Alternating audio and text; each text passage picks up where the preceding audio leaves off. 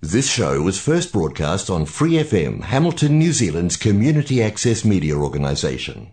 For more information on our lineup of shows and the role we play in the media, visit freefm.org.nz. In Christ alone, my hope is found. He is my life, my strength, my song. This cornerstone, this solid ground, from through the fiercest crowds and storms. This is Peter and Tricia welcoming you to Great News and God's Views on Free FM 89.0 Independent Community Media. We invite you to listen every Sunday morning for a presentation of historic Bible-based Christianity, highlighting preaching of the Word, classic song, hymns and spiritual songs. We can be contacted by email at greatnews376@gmail.com. That is greatnews376@gmail.com. We look forward to hearing from you. Today's worship theme: God's call in our lives requires a response. The gospel that saves. Have you ever wondered why some people who've heard the truth about the life, death and resurrection of Christ still look elsewhere for salvation? Even children who've been reared in a Christian environment and have attended church all their lives stray from Christ as soon as they're out of the home. The Apostle Paul dealt with a similar situation among the believers at Corinth. Some had wandered from the faith to pursue tangential issues or competing philosophies. In an effort to bring them back to a knowledge of the truth, Paul encourages them to stand firm under the authority of the one true gospel, the gospel that saves. We read from 1 Corinthians chapter 15, beginning at verse 1. Moreover, brethren, I declare unto you the gospel which I preached unto you, which also ye have received, and wherein ye stand, by which also ye are saved, if ye keep in memory what I preached unto you, unless you believed in vain. For I delivered unto you first of all that which I also received, how that Christ died for our sins according to the Scriptures, and that he was buried, and that he rose again the third day according to the Scriptures, and that he was seen of Cephas, then of the 12. After that he was seen of about 500 brethren at once, of whom the greater part remain unto this present, but some are fallen asleep. After that he was seen of James, then of all the apostles. And last of all he was seen of me also, as one born out of due time. For I am the least of the apostles, that am not meet to be called an apostle, because I persecuted the church of God. But by the grace of God I am what I am, and his grace which was bestowed upon me was not in vain. But I laboured more abundantly than they all, yet not I, but the grace of God which was with me. Therefore, whether it were I or they, so we preach, and so ye believe. Only one gospel saves. Slip into a bookstore, turn on your television, or just visit with your neighbour, and you'll be amazed at the number of conflicting new messages about God, sin and the path to heaven. Our world has become a global village in which Christianity is relegated to an alternative philosophy about the nature of God and humanity. In addition, many Christians have fallen into heresies such as the idolatry of angels and improper manifestations of the Holy Spirit during worship. Paul exhorts the church to stand firm in the one and only gospel that brings salvation, the good news about Jesus Christ. Those who promote new revelations betray the faith. What Paul preached 2,000 years ago remains the exclusive means by which we have a relationship with our God and Creator. Adherence to any other message distorts the truth and condemns those who believe it. The truth of that gospel. So what is the truth? Paul provides the essential facts about what one must believe in order to be saved. First, Christ died for our sins. He became our substitute and incurred the penalty of death on our behalf. Second, he was buried. Jesus experienced a physical death on the cross. Third, he was raised on the third day. Jesus conquered death through the power of God and arose in bodily form. The resurrection certifies the identity of Jesus as God's Son and the opportunity for his followers to receive the same promise of resurrection and eternal life. How do we know this event really occurred? Paul answers his critics with a list of witnesses to whom Jesus appeared. None of these people expected a risen Saviour, but most of them would die a martyr's death on account of their risen Lord. In addition, Paul acknowledges the testimony of Scripture to the purpose of the Messiah. The death and resurrection of Christ was foretold long before it transpired. The perennial authority for what we believe and why we believe it remains grounded in the Bible. The grace of that gospel. Paul himself encountered Jesus on the road to Damascus. The man who persecuted Christians became the world's greatest church planter. However, Paul quickly admits that his transformation was due to the wonderful grace of God. Ultimately, our faith in the gospel that saves is a matter of grace. Though all of the Scripture points to Jesus, though the blood of martyrdom cries his holy name, we cannot affirm the truth of his word until God's grace reveals to us the same. As the Lord appears to us, we must respond in faith and trust by standing firm beneath the authority of the good news. We must not be misplaced by those who offer alternatives, for there's only one gospel, and by this gospel you are saved.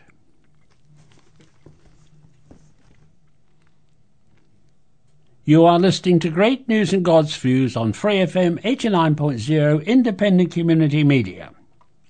Our first music today, And Can It Be That I Should Gain, is a hymn written by Charles Wesley. It's been suggested that this is one of Wesley's best loved of the 6,000 hymns he wrote. It was written in 1738 to celebrate his conversion, which he regarded as having taken place on May the 21st of that year. Many of his other hymns have risen to the ranks of religious poetry, such as those beginning, Ye servants of God your Master proclaim, Come thou long-expected Jesus, Arise my soul arise, Love divine all loves excelling, Soldiers of Christ arise, Oh for 1,000 tongues to him, and the noble Christian hymn Hark the herald angels sing. That's a wonderful list of hymns to be written by one man. And can it be that I should gain?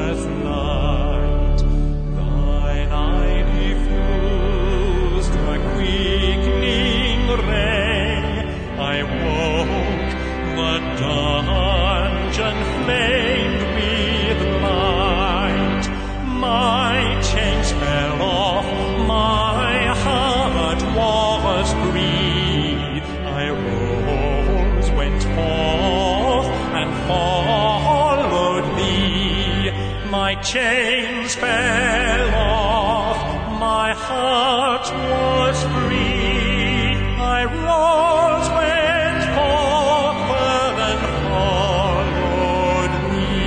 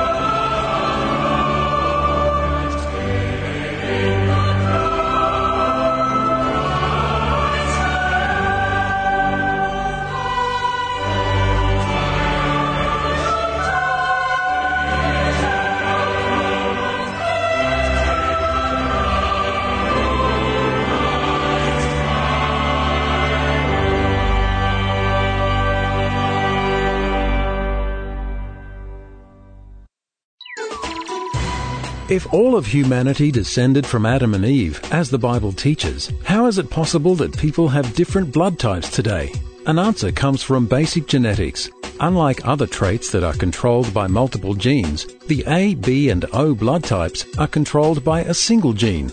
However, this gene comes in 3 slightly different versions, known as alleles, and this is why we have these 3 possible major blood types. When God created Adam and Eve, He could have created them with great genetic variety. This means Adam and Eve could have possessed all 3 alleles between them. However, blood type O appears to be due to a mutated or damaged version of blood type A allele, which suggests it arose later in human history. This means Adam and Eve would only need to possess the A and B alleles between them. So the origin of blood types is consistent with the Bible's history.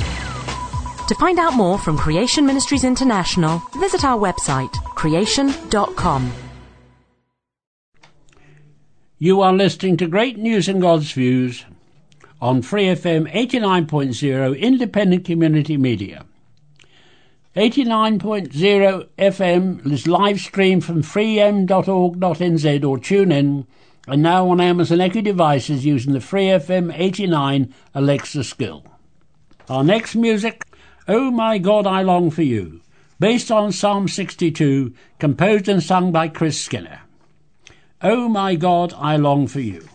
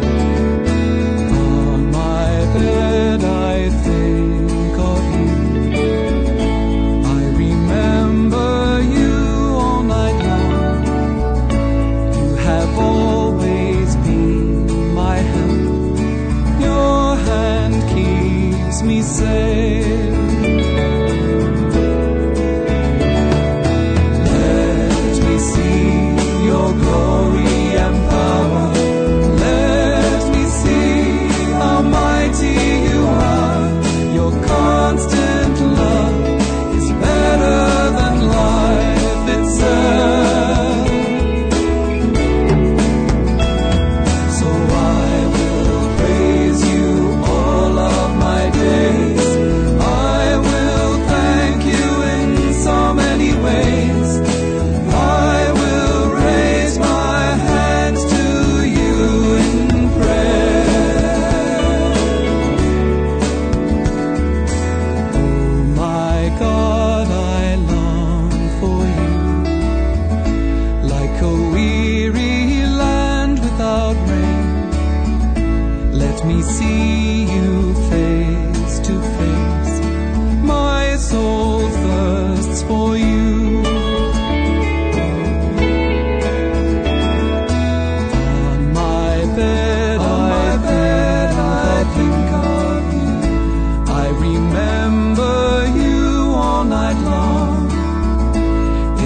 shadow of your wings, I will sing for joy. Let me see your glory and power. Let me see how mighty you are. Your constant love is better than life itself. So I will praise you all of my days. I will thank you in so many ways. I will raise my hands to you in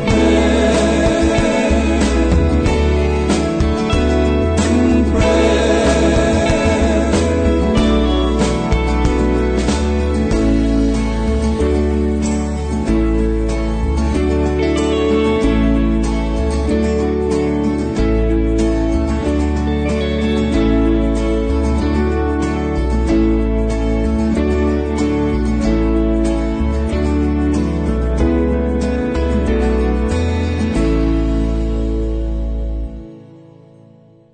Responding to Jesus. Even a casual reading of the New Testament will help us to understand that people respond to Jesus in different ways. Some ran to him, while others ran away from him. Some praised him, while others cursed him. But hardly anyone was indifferent. Consider the different responses of one man, Simon Peter. He progressed in his reaction to Jesus. We read from Luke chapter 5, beginning at verse 1. And it came to pass that as the people pressed upon him to hear the word of God, he stood by the lake of Gennesaret, and saw two ships standing by the lake, but the fishermen were gone out of them who were washing their nets. And he entered into one of the ships, which was Simon's, and prayed him that he would thrust out a little from the land. And he sat down and taught the people out of the ship. Now when he left speaking, he said unto Simon, Launch out into the deep, and let down your nets for a draught. And Simon answering said unto him, Master, we've toiled all night and have taken nothing. Nevertheless, at thy word I will let down the net. And when they done this, they enclosed a great multitude of fishes, and their nets broke. And they beckoned unto their partners which are in the other ship, that they should come and help them. And they came and filled both the ships, so that they began to sink. When Simon Peter saw it, he fell down at Jesus' knees, saying, Depart from me, for I am a sinful man, O Lord. For he was astonished, and all that were with him, at the draught of the fishes which they had taken. And so also was James and John, the sons of Zebedee, which were partners with Simon. And Jesus said unto Simon, Fear not, from henceforth thou shalt catch men. And when they had brought the ships to land, they forsook all and followed him. The response of the skeptic. Can't you just see him standing there with a smirk on his face? Peter had fished all night but had no results. Then Jesus, a carpenter, came along and gave Simon a fishing tip. Imagine the master fisherman being given instruction by a carpenter. The text makes clear the fact that Simon Peter was skeptical about Jesus' instruction. Why should he not be skeptical? After all, he knew more about fishing than Jesus did. Or did he? But the skeptic did at least move a bit. He threw the net where Jesus instructed, and was in for the first of a great many surprises that came his way in his association with the carpenter who could also fish. The response of the sinner. Peter realized that something momentous had happened. Nobody caught fish like he had just done without a very good cause. He realized that the cause was Jesus. Simon moved from the stance of the skeptic to the reaction of the sinner when he felt himself to be unworthy to be in Jesus' presence. He acted like other persons of biblical note when encountering the presence of God. Consider Abraham in Genesis 18:27, or Job in Job 42:6, or Isaiah in Isaiah 6:5. All said in effect, I'm not worthy to be in your presence, Lord. But the good news of the gospel is that sinners are invited to come to God. In Christ, God really forgives. Fisher Humphreys has written of this: "At the cross, God in Christ bore the ultimate consequences of sin, thereby giving faith to divine forgiveness. When a man repents and trusts God, he is gloriously forgiven. No better hope for a sinner is conceivable, it seems to me, than that he should be forgiven by God in this costly way." The response of the surrendered. The skeptic became convinced of his sin and reacted accordingly. But he didn't stop there. Jesus has work for all sinners who turn to him. He calls us out to go into the world to become fishers of men. Christians are like a star thrower. Anthropologist Lauren Isley was once walking along a beach where he saw people gathering shells. One man was collecting starfish that had been washed upon the beach that night. Whenever he found one still alive, the man would throw it back into the water. Isley began to throw the starfish back too. He said it was like sowing, the sowing of life. This is a picture of Christian enablers of life rather than the calculators of death. They offer hope, truth, and life rather than tragedy and destruction. Peter moved from the skeptic to the realization of his sinful condition to a surrendered posture. Only then could Jesus do anything with him. What can he do with you? We continue with "Forth in Thy Name, O Lord, I Go" by Charles Wesley.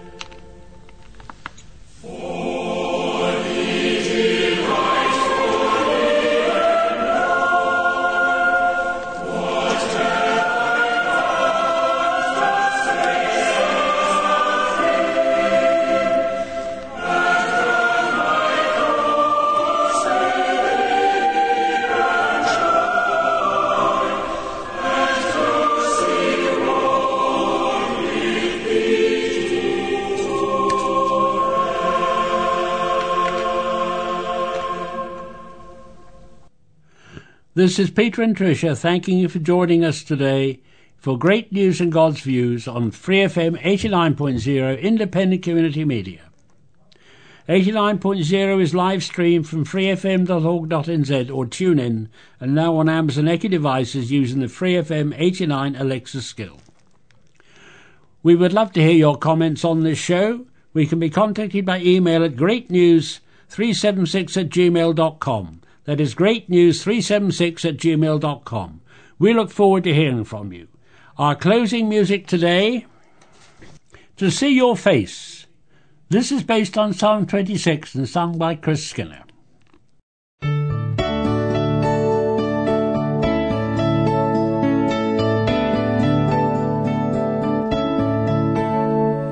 To see your face, we long to see your face, O Lord.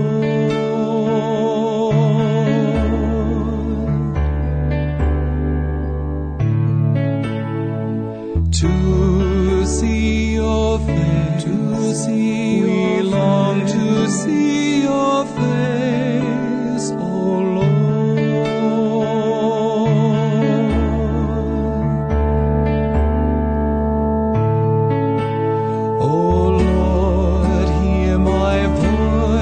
When I call, have mercy and answer me. Of you my heart has spoken, and I long to see your face. To see your face, O Lord.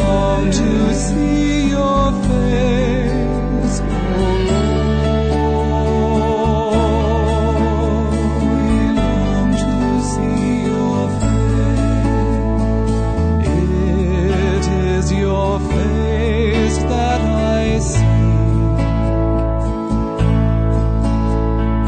Hide not your face from me. Dismiss not your servant in anger,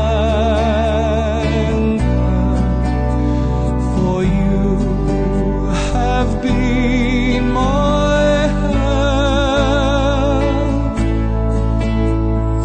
To see your face, we long to see your face, O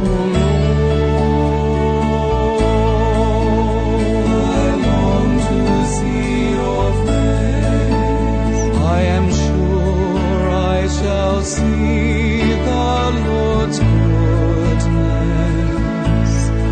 in the land of the living. Hope in the Lord and take. Thanks for listening to this Free FM podcast. If you want to hear more content like this, you can support Free FM via Patreon. Head to patreon.com/freefm89 to find out more.